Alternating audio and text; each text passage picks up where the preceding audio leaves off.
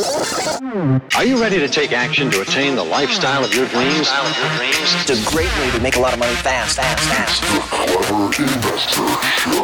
Hey, what's going on, Clever Investors? Welcome back to the Clever Investors Show. I'm your lucky host, Cody Sperber, the OG Clever Investor. We're on the move, baby, the Move Studios here in Miami with my good friend, Andrew Loranger.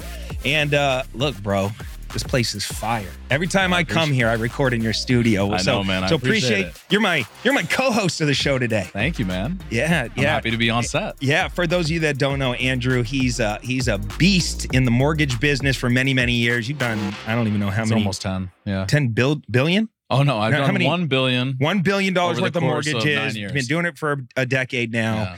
And but then recently got into, videography and building out this really sick recording studio in Miami, which happens to be the hottest podcast recording studio in the entire town. It is. You just had Rick Ross here. Yeah. Got some NBA guys here. Lots of them. Who else? Yeah. Yeah, I've had Theo Vaughn, Sexy Red, a plethora of NBA players. I mean, we've had a bunch of Heat players in here. Rick Ross. We've got some special guests coming next week, which I cannot say yet because I'm on an NDA until the episode drops. Okay. But dude, it's been like phenomenal. First of all, I want to give you a huge shout out and a mass appreciation and thank you because honestly, I probably wouldn't pursue this had it not been for you. We kicked it off, baby.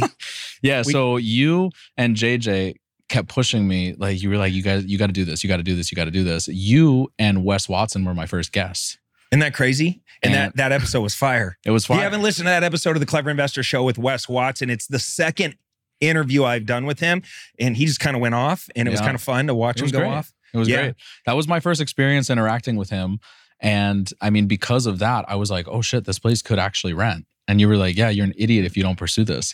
You want to know how cool Andrew was when he was first starting? He's like, he sets this whole thing up and he's got like tens of thousands of dollars worth of equipment. Like he spent a lot of money to build the studio out. And he was like, oh, I'll let you. Yeah. I was like, hey, can I rent the studio? He's like, oh, you don't got to pay me. You can just, I'm like, bro, you're not understanding. You don't see the vision clear enough yet. You got to charge me.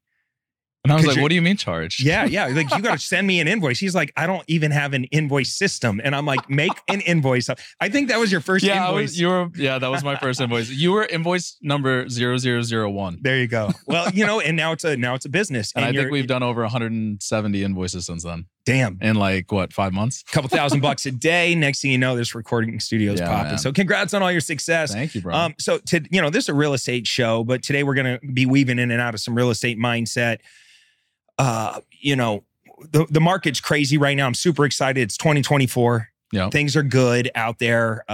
If you guys have been following me on social, we bought a couple banks, which has been really interesting. Tell me about that, by the way. I saw the post. I'm learning. It's an evolution, just like you. It's an evolution, right? It's like we just closed on a house.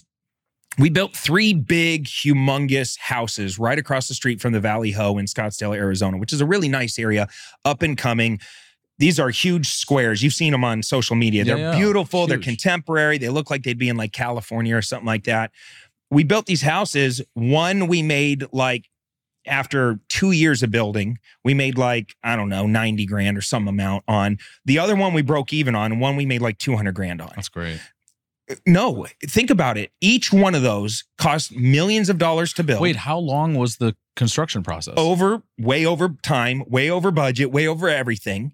It was our first round of 2 stories that we built. We had to learn how to build 2-story houses. We built pretty much the same floor plan modified 3 times. And to make 290 grand after 21 months is a horrible return. Now, if you're looking at it from the eyes of, you learned. I was going to school to learn how to build a 2-story. We built dozens and dozens and dozens of profitable 1-stories. Yeah. We got an idea that we wanted to build some 2-stories. We had to learn how to actually do that in a new area of Scottsdale. And by the way, one of the reasons we got screwed on these Scottsdale new builds is we had an issue with some plumbing or landscaping or something on one of the new builds, one of these 3 houses. The city inspector was up in arms about something. They then got a hold of us and said, hey, you got to fix this thing over by the curbing in the street. We said, no problem. Then they looked into us and said, well, who's Green Elephant Development? How many other properties do they have? And they realized like we had built like 20 something houses in Scottsdale in just the last 12 months, 14 months. Wow. We didn't know that there's something out there called a speculative, it's hard to say, speculative builder's tax, which is essentially like, I don't know the exact percentage, like a 1 or 2.5% tax, 1.5% tax. After how many homes? On every property you build as a new build. So if you are spec building a house in your city, you better look up, is there any tax consequence to building new? If we would have left one wall up, it would have not been considered a new build and we would have not have triggered the speculative builder's tax. This tax on and they tax you on the value of the property where you sold it at. Oh. So if we sold every house at $3 million, $3.1 million, we have a 1.5% tax on every house that we built, like 25 houses. They hit us with like $198,000 tax bill out of nowhere because they went back and said, how many properties has GED built? They found every house we built and taxed us for all of them. We got our attorneys involved and all this. So we thought we were going to make a lot more profit on these, but then it ended up having like whatever, a $30,000, $40,000 tax on every house. Dude, that's crazy. Had you known that, would you have passed it off onto the buyer? 1,000,000%, dude. 1,000,000%. Wow. How do you make a decision on how to sell if you don't have all the information? Wow. But whose fault is it? Dang. It's my fault. Dang. We're the owner of the business. We're the real estate investor. We're the professional builders. How do we not know before we even bought the houses? Was this the first project that you had done in that city? No, we had done tons of rehabs in that city and never had an But it was the first new construction. We were building right. So Scottsdale's kind of funny. Scottsdale is up against the Phoenix border and the Scottsdale border. And there's like sometimes you have like a Scottsdale address, but you're pulling permits in the city of Phoenix. It's kind of wonky. In Phoenix, they don't have this. And we had built most of our houses in the Phoenix zip codes in Phoenix market. But because we shifted over 8 blocks and we are now in Scottsdale, all of a sudden now it applied. But we had built so many so quickly, all in the same 1.5 year period, that by the time they all had sold and we calculated our profits and made our distributions and paid off our lenders and private lenders and everybody took their money, then now it's a long time later we get caught and they're going back in time 2 years, 3 years on all the houses we ever built in there. So and you're leveraging financing on all these properties? Yeah, of course, dude. You can't build. We built 27 houses last year all at once. These are all $2.8 to $3.5 million houses. We're floating at our peak when we had like 20 going at once. We were floating like $40, $50 million. Very risky, very scary. But we were supposed to make, between 300 to 550 grand per house. So if you think when you start this process, I have a great brand. I was raising tons of money. I was putting up all our own money. The market had 3% interest rates. It was going straight up like this every month after month. The appraisals were, of course. Every time you would get an appraisal, a month later, it was worth more. 20 grand more, 50 grand more, 100 grand more. So we were just kind of on this rocket ship thinking, not a big deal, dude. We'll buy 20, go hard, and of course, when there's 3 of us, there's Garrett, who is our builder, Bryant, who's the realtor, and me, who's kind of the overall, money raiser and glue that holds everything together. We're all sitting there making decisions together going, first, we didn't know about the builder tax. 2, we thought the market was phenomenal and it was going to continue to be phenomenal, at least based on Garrett's estimations of I can build this in 14 months or less. Yeah. Okay. That means we'll add a month or 2 on, like we'll go to 15 or 16 months and we'll backwards. That'll be our pad or like, oh shit, Yeah. Pad. But what caused the delay to go from 14 to 24? Permitting. It was mainly okay. permitting? So imagine this: you go to the city. We're permitting in Phoenix. That's a major issue here. We're permitting in Phoenix, and we're building the same like 6 floor plans over and over and over and over and over with just modifications per the lot requirements. But we got good at building a couple floor plans. Then we go to 2 stories. We got to get all new engineering, all new plans, all this. Plus, we shifted over to Scottsdale. Now we're going through the Scottsdale permitting process, totally different than the Phoenix permitting process, and it's taking. By the time we did all the revisions, because what they do is they redline your plans, right? You submit your plans and all the engineering and everything, and then they come back and they just say no, no, no, no, no. They don't say no, but do this. They just say no. So then you got to look at it and go, okay, well, what do we need to change here? And then you go back to your architect and all your team and say, they said no on this window being here, or this lot line is too far over. Like, we got to move the side of the house or whatever. And then it takes a couple weeks for them to make the changes. Then we go back and we submit again. And you know what they do? Instead of 30 no's, there's like 6 no's. And then you go back to your team and you do it again. You lose like 3, 4, 5, 6 months just going through the permitting process, trying to learn. You haven't even started the project yet. We haven't even started the project, but we're paying hard money. We're paying private money. We have our money tied up. It becomes a shit show. The point of all this, and the reason I'm dragging this out, is we knew we were playing in a game that was risky, that even though it felt like we were making big profit margins, it wasn't the real game yet. Yeah. Because it's still in single family.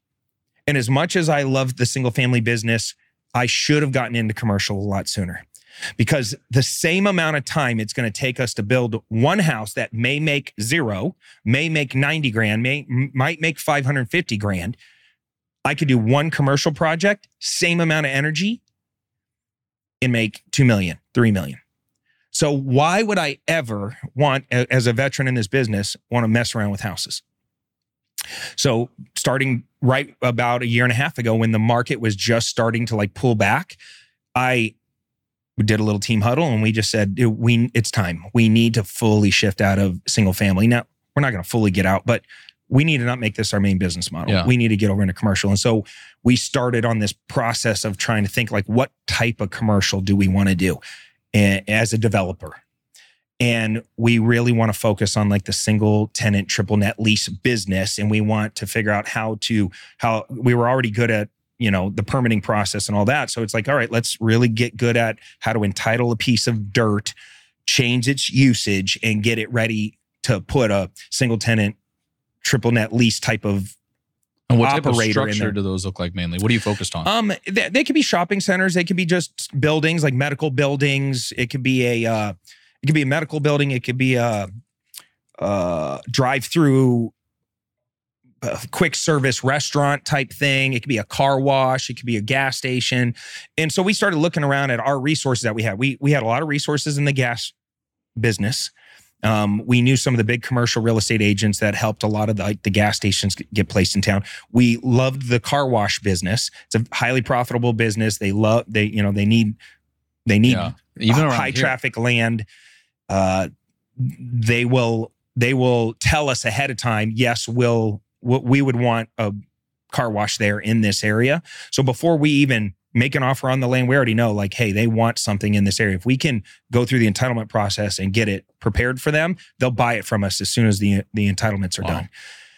And so we started working on that. We also started working on banks, because banks have very high traffic density around them. And we knew that if we can get in the good old boys network with the banking commercial agents that sell all of the old banks, we knew that we would be able to have a lot of operators and businesses on the back end that would want that location. Yeah. And so we got our first 2 banks awarded to us after like 15 tries. Wow. In order to do that, we had to go partner with a billionaire out of Texas. And the guy had like $900 million in cash and was worth billions on paper. What is this, like an oil guy? Actually, he was in the oil business, but he sold some things. He sold some companies and made a lot of money. So anyway, that came through just networking and another relationship. But it's an expensive relationship. The guy takes half of everything that we do. Wow. But his attorneys and his team vet our projects. And as soon as they say yes, the money is guaranteed. Wow. So for us, we needed, 1, to plug into the good old boy banking network. 2, we had to get our financing so dialed in so that way we can move on these things very quickly and we can show proof of funds that there was no doubt we weren't going to be able to perform. And it's a bidding process. When you go to get a bank, it's not like you just go build a relationship with a commercial agent and say, hey, here's my offer, get me the deal. everybody submits. There's a bidding process. They look at the financing. They say, okay, these guys are paying cash. The bank, one of the banks we just bought was a little over $2.5 million. It's actually it's a bank, and then there's a massive parking lot next to the bank on one of our banks. And that parking lot our plan is to take the bank, and we have 3 different exit strategies we can do when you buy a bank. Exit strategy number 1 is we retrofit the existing structure of the bank, and we convert it to something else that can be used bank-like. Meaning, when you buy a bank, they put certain stipulations in the purchase and sale agreement that say you can't just convert it to another one of our competitive banks. Sure. So I can't buy a Bank of America and turn it into Wells Fargo. Sure. They don't want that. But I can convert it to another financial institution that's kind of like a credit union or something local. That's a financial institution that needs drive-throughs and stuff. Okay. And so banks obviously have very strong balance sheets, and they make great high-paying tenants. So we can take the existing bank, go find another type of financial institution, and put them in there on a long-term lease. They're a AAA rated credit tenant. Do a triple net lease with them. So they pay everything. You know what triple net means, right? They pay everything.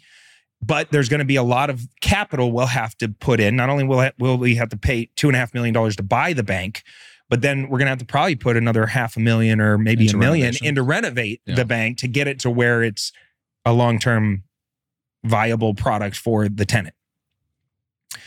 At the same time we do that, we have this big parking lot over there that we can start to re-entitle and get it ready to be used for maybe a drive-through coffee shop or something like that, because the footprint of the lot is big enough to where we can actually have 2 structures there. Right now, it's just one structure in a parking lot, but we can get that entitled. Once it's entitled, even though that might cost us $150,000 to work with the city to get that entitled, then we can just sell that entitled piece of lot off. So you can split the lot. And sell that off to this, one of these smaller drive-throughs. And do you guys have Salad and Go out here? Mm-mm. It's like a drive-through salad place. A lot of these little small coffee shops, they have a drive-through. Yeah. Something like that. And between the 2 parcels, we would make about $2 to $3 million flipping the whole thing. So essentially retrofit, turn that into a high-paying tenant. Commercial is all based, the value of the commercial land is all based on cash flow, cap rate.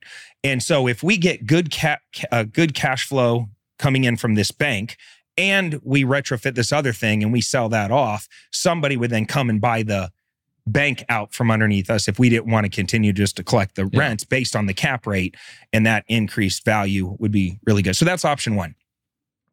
Option 2 is we tear down the entire bank, entitle the whole entire thing, the parking lot and the old bank, into one new massive potential structure. Because it sits right on a main road and there's 100,000 cars that go by, once we go through that whole process, which would take 18 to 20 months to get everything done, on the other end of that, somebody who has a massive car wash can come in, buy the whole thing, we'll scrape the bank, and we'll build a car wash there and then turn it over to the car wash people. On a lease or just sell? Straight sell? Well, we can just straight sell it, or we can land lease it. We can do a land lease with them. Well, that's great. So there's lots of options.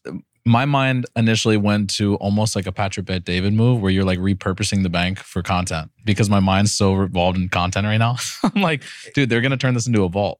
Yeah. Well, and it's funny. The second bank actually has a really dope vault. Yeah. And I'm thinking about taking that vault door and putting it and making it as my office door. Dude, that's badass. So you have to have the combination to get in to my office. I don't know. I think it's maybe too expensive to move. Yeah, I bet. Rip it out and then put all the infrastructure to be able to support. It would be cheaper to just build a fictitious vault door. Probably, yeah. But that's awesome, man. So let me ask you, you do a lot. I mean, you're running and gunning. You're working on commercial deals, residential deals. You've got all of these different things happening also in your personal life, right? You've got your kids and you've got your family and all these different components to you. that really comprise like who Cody is. How do you manage everything at once? Because like in my life, I've got one or two little things that I'm working on, and I'm like every day trying to fight burnout, right? That's what I'm currently dealing with, is the lack of sleep and just busting my ass all the time. How are you juggling, instead of one or two things, you're 7 or 8 things? So many of our listeners reach out and they ask us how they can get involved in my actual real estate deals. Our investment firm specializes in finding deeply discounted properties, acquiring them, renovating, stabilizing both single family and multifamily properties all over the United States. That's why we're so excited to share with you clevercapitalfund.com. Now, if you have some investment capital and you want to deploy it and receive double-digit returns backed by real estate, then visit our website and see which fund is right for you. We have both equity funds and we have debt funds where you just get paid out every month like clockwork. All you got to do is visit www.clevercapitalfund.com today to learn more. Yeah, because you're still a solopreneur. Yeah. You're a practitioner. I'm an entrepreneur. And I think the evolution is you hit this wall like you're describing, where you're like, God, I'm making good money. Yeah. I'm really great at what I do. I'm building the brand. I'm building the energy. I got the momentum, but I can only work so many hours in the day and I'm dying. Like I'm hitting this wall where I'm just exhausted. You need to go up to manager. So, if you read E-Myth Revisited by, I think it's Michael Gerber. Have you ever read that book? Oh, E-Myth Revisited? E-Myth Revisited. Okay. Even if you just Google like Cliff Notes, or actually just go to ChatGPT and put, give me the Cliff Notes of E-Myth Revisited. Okay. And it'll break down the main points, which is essentially, think of this triangle.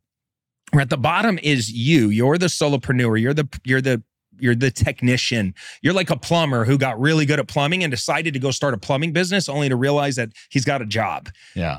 He's his own boss in this job that he has, and he's miserable. He thought he was miserable like working for somebody else. Now he's just miserable working for himself. And it's better, but it's still hard. Yeah. Then the next level up is you start hiring people underneath you. You start delegating, automating, systematizing, deleting. You do all these things in order to level up to manager status. Manager status takes about, a year and a half, 2 years to master.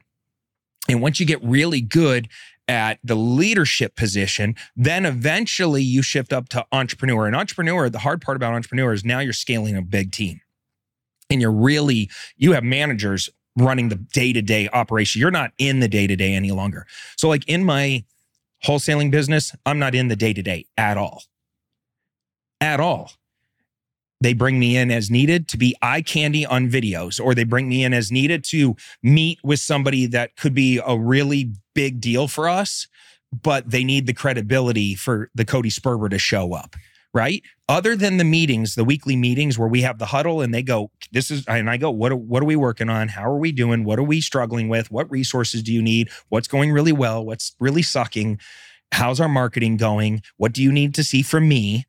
And they'll literally have a list like, Cody, we need you to go live 3 times. We need you to raise $400,000 in private capital. We need you to introduce us to this big dog because we need a connection in that state. Yeah. It's like, oh, okay. They're leveraging me. But other than that, I don't know what phone calls they make. I don't know any of the details of the transactions that we do. Sometimes I wake up and we've done like 6 or 7 deals I've never even heard of. And there's just money in the bank account. And it's cool, great. Right? Yeah.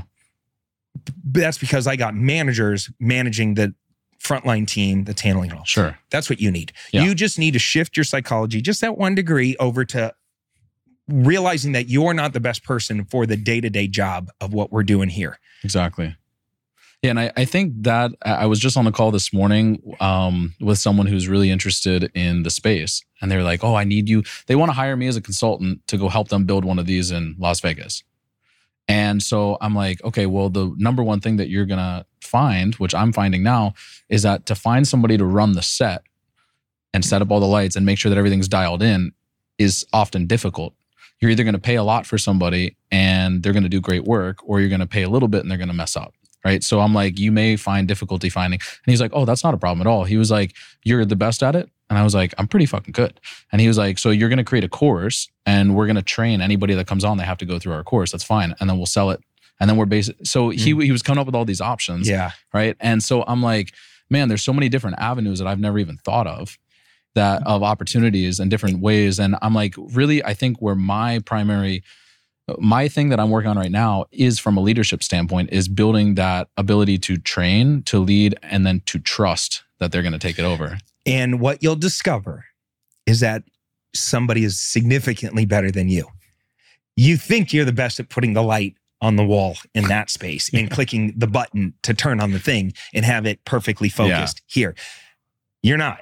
Your job as an entrepreneur is to find somebody better. Well, yes, you need to document in detail, build the training infrastructure, the SOPs and the standards, hire other people to do that, pay them really well. Don't be a cheap ass. Yeah. Pay them really well. Hold them accountable to the standards, like hire slow, fire fast. Like that's kind of the energy. Yeah. And grow and elevate. So if you know how to set this up right away, when he said Vegas, you should have said, okay, I'll make you a deal. You make me a 25% partner in the business and all the future revenues, and I'll help you set up your operation there. And I would have consulted my way for ownership. Because you aren't solely dependent on the consulting fee, the income right this second to survive. Yeah. You got to think bigger. You got to think like, okay, I need to scale this and I need to get one in every city. Exactly. And I need to have a 25 to 35% ownership in every single one around town. And I'm going to, just like if you've ever, like what the guy said, if I want to set up a podcasting studio in my house, there's podcasting courses that say, buy this equipment, go here, get this lighting, get this microphone. And then here's the structure of a podcast. And here's how to edit the podcast. And here's how to syndicate the podcast. And here's how to cut podcasts into small pieces. So that way you can put out marketing for the podcast. And it's like a whole course, right? Yeah. If you took the time to do all that, but just for your own business, you'd be able to set up one of these in every city, have 25 to 30% ownership all over the place. And it's not really a franchise because you're an owner in it, right? You're just creating the model and finding partners all over the place. That's huge. Dude, one day you could wake up and you can be like, yeah, I am the owner of 200 podcasting studios. Yeah. And somebody else will put up all the money. They'll do all of the work and you're just going to be the puppeteer of the whole thing. That's great. That'd be pretty dope, right? Yeah, I love that. Yeah. I love that. Damn. Yeah. Well, that's great, man. Dude, that's why I love talking to you, because there's so much wisdom behind what you've done, what you're constantly pursuing. So I definitely love that. And then, like I said in the very beginning, you were really the conduit that first made me want to jump into this and make it into what it is now. So I definitely appreciate one of my talents. It's a weird talent, but one of my talents is seeing talent. The second I met you, I knew he's got the drive, the discipline, the focus, the good character, the integrity, the hard work, all of that. And so, and when I get that read, then I put the energy in like that. And I was like, oh, he's going to actually do something with this information. And I didn't have to tell you much. I love people that can take a small, and I'm like this, I take a small amount of information, I can run. Yeah. But I just need that little nudge, it's almost like you just need permission. In a weird way, I need the thoughts that I have jumbled in my head, just like the hey, narrowed. You're on the right track, or you're thinking like this. What about this 1 degree over here? And that's like, oh yeah, that makes sense to me. I'm going to go do that. That's huge. And I bet you within, I don't know, a couple months, I'm going to hear from you and you're going to go, bro, I turned that consulting thing into ownership and I now own 30% of their podcasting thing in Vegas or wherever it is. Because it's an easy win for you and you can test the model and see if you like it and see how the partnership goes. And then now, once you start elevating to that status, all you're working on is your leadership skills, communication and leadership. Yeah. Because that's really what we do as entrepreneurs is enroll everybody. Yeah. That's it. That's your job. Oh, we enroll everyone in the vision. I mean, the few people that we have working here right now, they already see the vision and they're like, oh my God, I want to be a part of this. You know? And then it's different if I were to say we are Miami's top podcast studio. This is what I said when I had nobody in here. We are Miami's top podcast studio. We cater to influencers, celebrities, and top entrepreneurs. At that point in time, I had never had a single celebrity in here. I had like 3 people. Hey, what are you saying? This was before you. Oh shit! All right. Yeah, All right. you were my first big guest. There you go. Right? My second guest after you that was big was Theo Von and Sexy Red. Theo Von is a huge comedian. And it was like, I love Theo Von. Yeah. And so it was like, I think there's power in your words. If you doubt yourself and you say, oh, we might be big or whatever, people see that and they're like, I don't really want to work for this guy. Like, he doesn't even believe in his own vision. That's it. And then what's so cool is like, I didn't feel ready, yet I jumped in. And Jen was just here and just a couple other people that I think we ran through like 12 podcasts between the last 2 days. And on every single podcast, the way that Jen started was she said, there's so much power in jumping into the fire before you're ready, before you have the resources, before you have the funding, before you have anything, just jumping into something because you're going to figure it out as you go. Think about the front row pass you have at some of the biggest thought leaders in the world as the person running the podcasting studio, being right there, front row, feeling and hearing the wisdom and the energy. What's happening to you? The whole time that's happening, you're just like growing, like in real time. You're just like, your brain is like, dude, I've heard 150 of these things. That's what I'm saying. Like if I had the time to dedicate to learning from all these mentors and thought leaders and authors and mentors, I would be so much better. Wow. Right? And I was listening to a podcast with Cat Williams, that one that went super viral. Yeah. Right? Have you seen that? I don't think I have. Oh, dude, you got to go listen. Who's to he? He was on the Shannon Sharp, the Shay No, I haven't seen that show. one. Go watch that podcast. First off, Cat Williams filleted a dozen comedians flawlessly. Like it was watching a master at work. When it was, I think he even said it, like when the king is the king and the king speaks, it's with clarity. There's no like, it wasn't like hurtful or he was just saying, this is the reality. This is the lies. This is what I experienced. And he just filleted everybody. And it was cool to watch. But the point is he was telling a little bit about his childhood, and he used to go to the library and read autobiographies. He's a voracious reader. And as he was saying that, I was like, God, I used to read a book a week, every single week for years. And audiobooks were my favorite because I can play them on like 1.5 speed. Yeah. I've gotten away from doing that nearly as much as I used to because I got busy, and then next thing you know, you just slowly stop doing that. I need to get back to that habit because when that was happening, I was learning so much from all these amazing authors. You're doing the exact same thing by just running the podcast studio. It's true. Yeah. And I'm guilty of like, I have all these books and I would say a quarter of them I haven't read because it's like, sometimes, like you said, it just gets busy. And if you don't have that discipline, it's like, people ask me sometimes like, bro, I can't read the Bible every day, or I can't read a page of the book every day. And I'm like, that's because you haven't built that discipline. I even struggle with that sometimes too. But I'll tell you one thing I won't miss. I will not miss going to the gym every day. I will always go to the gym because it's become a non-negotiable. It's part of who I am. It's part of my identity. Do you think the devil has something to do with why every time I read the Bible, I get sleepy? Probably. You ever do? I mean, I'm serious. Like, I really like kind of like thinking deeper into it. It's like, why is it the second I can read a lot of books and be totally into it? I start reading the Bible and I'm immediately sleepy. Yeah. Well, let me ask you, do you have something in you that's like, I should be doing this? I should be doing this? You mean like a shame type of Not component? a shame, but do you have almost like, because like, for instance, myself, I have this innate feeling in me, like I need to go do this. I need to read the Bible every morning. And then I don't do it, or I'll go to do it and I'll get distracted or something will come up and I won't make time for it. And then I feel bad about it after, or I'm like, shit. Interesting. Right? So I have this innate feeling like I know I need to do this, but I'm not doing it.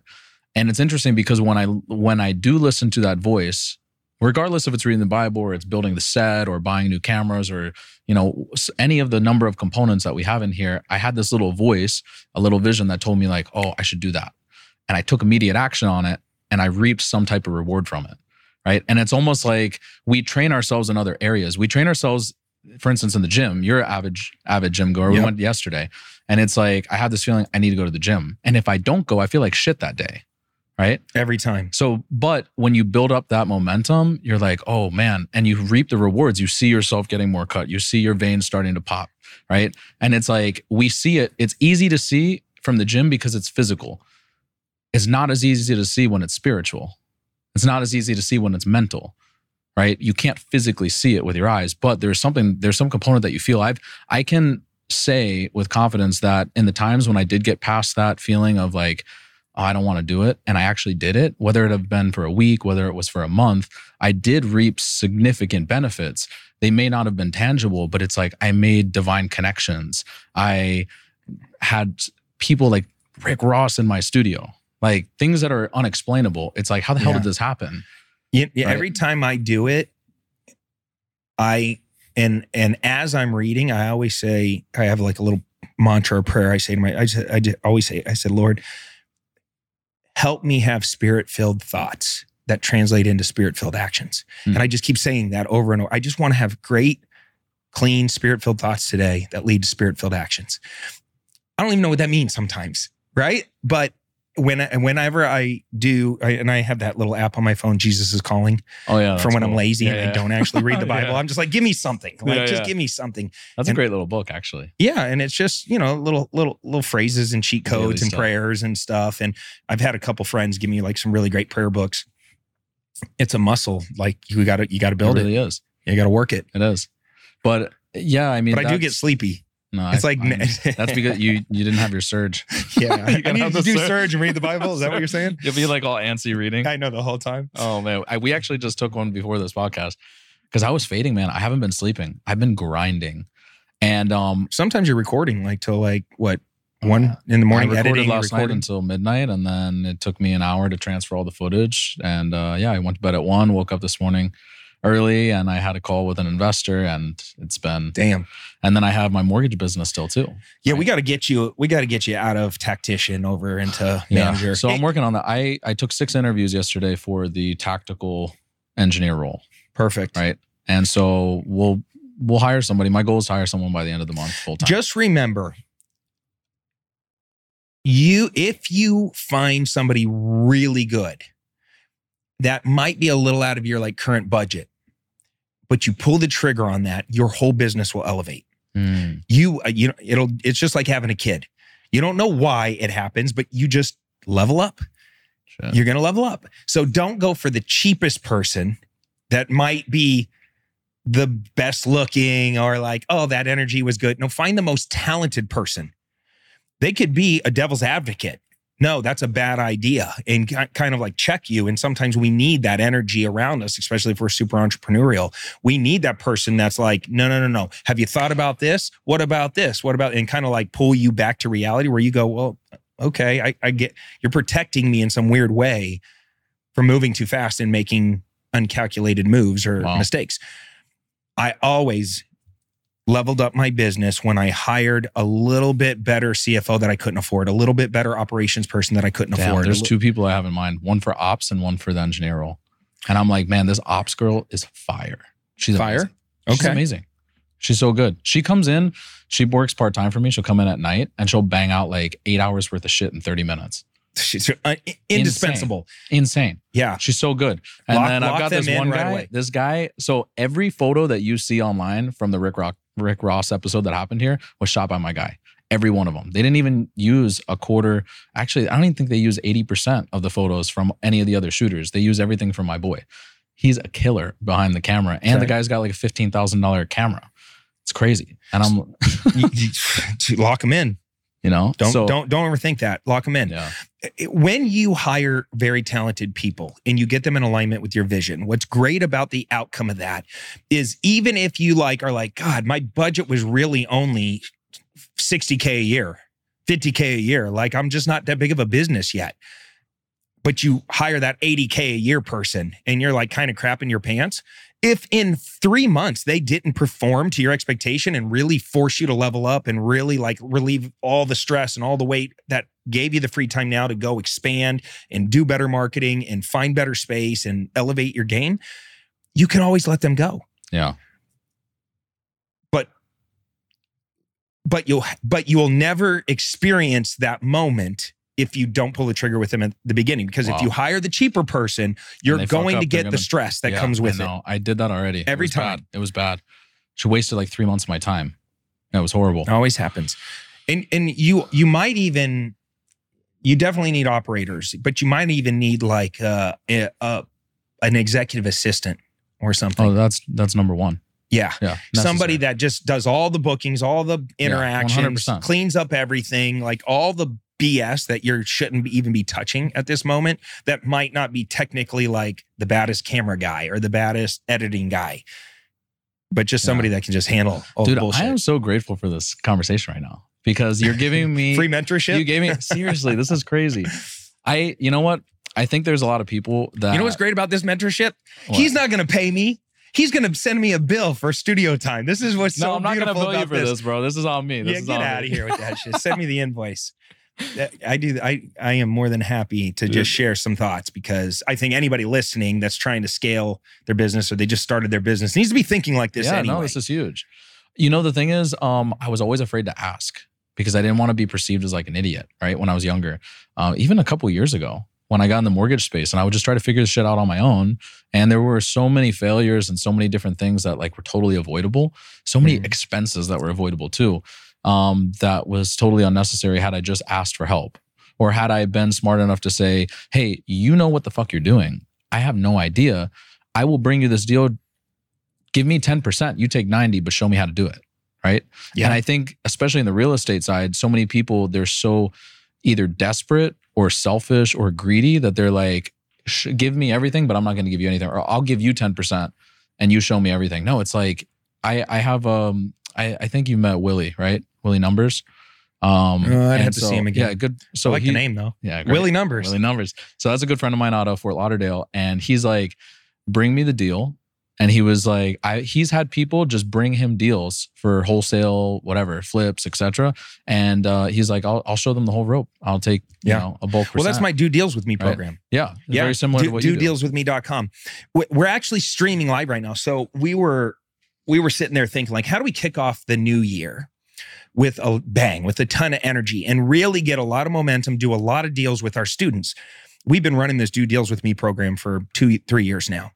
Tons of success, have a lot of fun. A lot of times it's a student's first deal ever. Yeah. And the program is very simple. We give you some software. We give you some training. We have some online training. We have ongoing weekly coaching calls, so that way you can ask questions. Dude, and great. We essentially put you to work with us. So it's not like mentorship. I'm not going to, like what we're doing right here, where we're talking about how to start and scale businesses and, you know, asking me questions about something to do with commercial real estate. No, this is single family. I give you a software that helps you find opportunities. We teach you how to talk to people. We teach you how to analyze a deal, and we teach you how to submit it to us. It is a deal partnership program designed to simply get you to go out and work for us to find opportunities and bring them back to me. And then we'll take it from there and help close the deals. And when we flip them to our cash buyer database, we'll split profits with you. It's an earn and learn program. It's very simple, right? It's not mentorship. It's just a selfish way for me to scale my business. Yeah, but they're learning the entire stuff, and they're making money. They're learning and making money, which is beautiful. That's huge. I wish I had something like that. And we're giving them cutting edge tools and support and mentorship along the way, just to simply do one lane, which is quick flipping real estate. How do we go find opportunities that are off market from distressed sellers, have conversations with them, lock the properties up, and flip them to our cash buyer database? I have millions of cash buyers on my database. They're all hungry for good deals, but I can't work in every state because our team is only so big. Yeah. So in order to scale, selfishly, I'm like, okay, let's just bring on a bunch of bird dogs and deal finders and do the coaching and training kind of as part of the program, so we can actually make money on the real estate. Great program. So we decided, how are we going to kick off the year? And what's funny is, even if I'm saying to you, Drew, I'm going to give you the software. Drew, I'm going to give you the training. Drew, you're still going to overthink. You're still going to overanalyze. You're still going to get paralysis analysis. You're still going to go around and ask everybody their stupid opinion and get distracted. And whatever happens to where, for some odd reason, I hand you the golden goose and you can't even get a damn egg.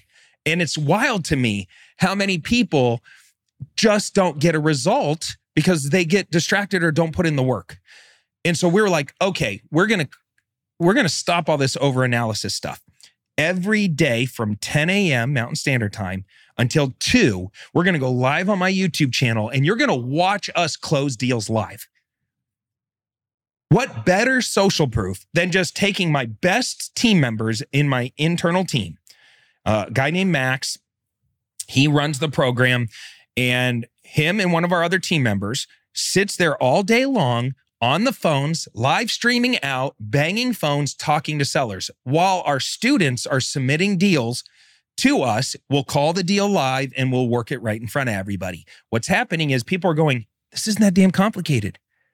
If I just run the search in the software, skip trace, make the calls, do exactly what Max is doing right in front of me, I'm going to get properties under contract. Yeah. And so we're just proving to everybody through pure brute force and energy, we're going to go live every single day for the entire month. So if you go to the Clever Investor YouTube channel and you want to watch us from 10 till 2 Mountain Standard Time every single day, you want to interact with us, you want to submit opportunities to us.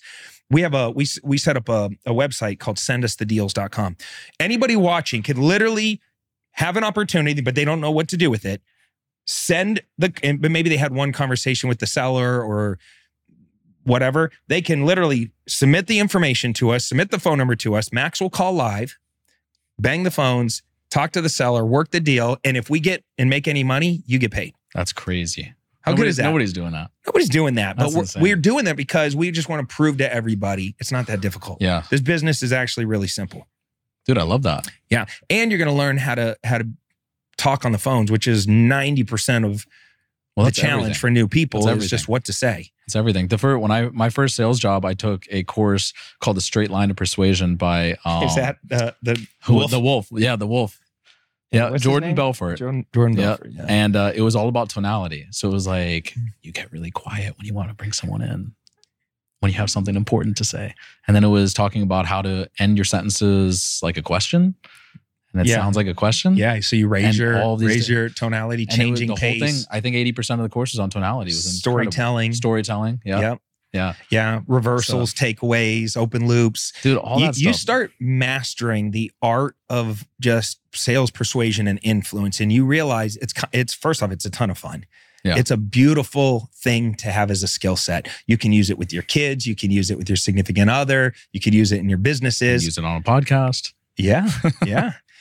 And that's great. But when you watch somebody do it, you start to realize, God, I'm overcomplicating everything. I've taken people who are not salespeople, kind of shy, older, and put them on the phones and just said, just ask these 10 questions. Stop being a pro. Stop trying to be slick. Don't talk that much. Just ask some questions and hear their responses and really try to connect with the people you're talking with. Be authentic, be intentional, be enthusiastic. Don't be a slickster. My first month in the car business, I was the *1 salesman at Brown & Brown Nissan. Used cars. This is in 1997. Wow. Selling used cars, I look like I'm 12. I just was getting out of college or high school. And I got this. Dude, I saw that photo. This is the Navy photo? No, it was before that. It was before that? I wasn't even in the Navy. Bro, I was in high school. Oh, man. And I'm selling cars. I might have even lied to get the job. I don't even remember if I told him how old I actually was. But somehow I got this job selling used cars. My first month, I murdered it. Made like $6 or $7 grand in commissions. It was the most, they had never seen somebody just come out of the gate swinging like that. And I thought I was the man. You know why people bought cars from me? Why is that? Because I had no freaking clue what I was doing. I looked like a non-threatening little kid trying to sell a car. The only thing I knew was about the vehicle. I wasn't good at sales. I wasn't good at talking. I was nervous. I was imposter syndrome, like all the things. But I knew everything about the vehicle. I just studied all these used cars in our parking lot, and I knew everything about them. And I just, and it was funny too, because I remember my first sale, there was this guy named Max, big, tall, black guy with halitosis and missing teeth. This little Filipino guy. What was his name? Max and I can't remember. But this Asian guy comes onto the lot. Both of them step back behind me and go, okay, Sperber, this one's yours. And I'm thinking, you're going to give me the lead? Like, let's go. And they're laughing the whole way as I'm walking up. And I turn around and they're just cracking up.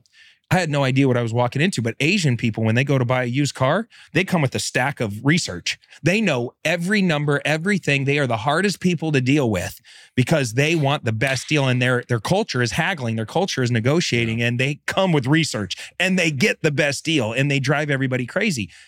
I didn't know this. And so I spent like 6 hours with this one guy, just letting him kick the shit out of me.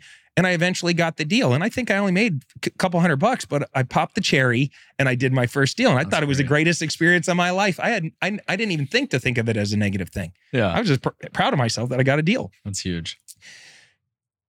Coming out of the gate swinging. What happens the second month in business? I tank. Yeah. Why? Because I start getting the confidence, I start getting slick, I start reading sales and persuasion books. I'm going out there and I'm trying to do all these new openers, and I lost connection with the authenticity. Wow. And people felt that instead of me standing back while they go, hey, Sperber, you want this one? I started running towards the person when they were trying to park their car, like every used car salesperson that you hate. Wow. And I totally bombed. And over the next 2 months, I failed miserably trying to be too slick. Damn. So, dude, well, that's new investors for you. We all do that. We overtalk and talk ourselves right out of the deal. Knowledge is huge. I love that you mentioned that you knew everything about the car, because when I really took off in the mortgage business, it wasn't because, I started declaring like I'm the best and I closed the most jumbo loans out of any other broker in the city. And it was like a declaration at the beginning. What I did was I started learning all of the products. And I was like, okay, if we can't go conventional, where else could we go? And nobody else had non-QM.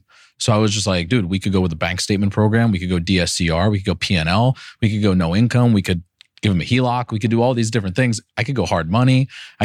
So I started researching private money investors, and I got all of their guidelines, and I started calling them and asking them what products do they offer. And before I knew it, I had an arsenal of backup plans so that if a client came to me, I'm asking questions and I'm like, I'll be honest with you, you don't fit into this mold, but I've got a couple other options for you. And I started getting the name of being like the mortgage messiah. You're the solution. Where I was saving everybody's dead I like deals. that, the mortgage messiah. Yeah. Drew, the mortgage messiah. I'm going to start calling you. They started calling me that in Sunny Isles because I was saving all the deals at the Armani Casa. Okay. And so I must have done 9 or 10 deals at the Armani Casa. Then nobody else could get done. That nobody could else. That's a great, what a great thing to be known as. The guy that people go to when nothing else works. Yeah. I was saving. And I started getting upset because I'm like, dude, I'm getting all these shitty ass deals. All these people bring me these monstrosities and these problems. But I realized that you get paid to solve people's problems. It turned out to be the biggest blessing. Yeah. And the biggest problems turn into the biggest paychecks. And thank God that's what paid for all of this. Damn. You know, what a great way to end this podcast, dude. We covered a lot of ground on this one. First off, if they're in Miami and they want to rent a dope ass podcast studio, how do they get a hold of you? You can visit me online at www.themovemiami.com, or you could check us out on Instagram at themove.miami. And my personal Instagram is Drew's the Move. Drew's the Move. Drew's the Move. And my new Instagram is at official Cody Sperber. We shifted away from the at Clever Investor. We'll talk about that on another podcast. Yeah, that's a whole nother. At official Cody Sperber. Please come follow me. If you're a fan of the podcast, if you listen to this podcast, I am no longer personally on the at Clever Investor Instagram. I'm over at official Cody Sperber. Would love to have you just send me a DM. Just say, hey, I listen to the podcast. And then we start to build a relationship, something like that. But appreciate you, brother. That's great, bro. Thank you for the awesome studio time. Absolutely, bro. I'm sure you'll send me that bill as soon as I cut this recording. I'm happy to pay because you're the man. Love you guys. Thank you for watching. Until next time, we're out of here. Take care. Comb your hair. Peace.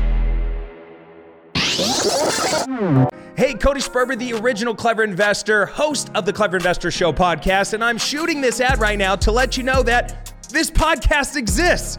It's finally out, and we have some amazing guests. So please, I'm begging you, can you just come and give our podcast a listen? I've been doing real estate for a really long time. I've accessed some of the coolest people in the world. We were having all these amazing conversations, and I'm like, what are we doing? Let's record this and actually put it out on a podcast. But the problem is, I have to let people know about it. That's where this ad comes in, and this is where you come in. You're going to be able to learn from successful entrepreneurs, get in-depth interviews from amazing leading experts. You're going to learn real estate investing strategies and tactical training strategies that work in today's market. We're going over market analysis and different market predictions. You're going to be able to engage in an awesome community. And we go into some pretty deep dives on the mindset of what it takes to win the game of money and in life, plus lots of bonus resources and exclusive content. So what you're going to want to do right now is click the link that you see on your screen and give the show a subscribe today. We have amazing guests like Ken McElroy and Robert Kiyosaki and Wes Watson and Pace Morby and Jamil Damji and Vina Jetty and a whole host of amazing men and women entrepreneurs that you're going to love to learn from and get to know. So what you want to do right now is click that link and give the show a subscribe today.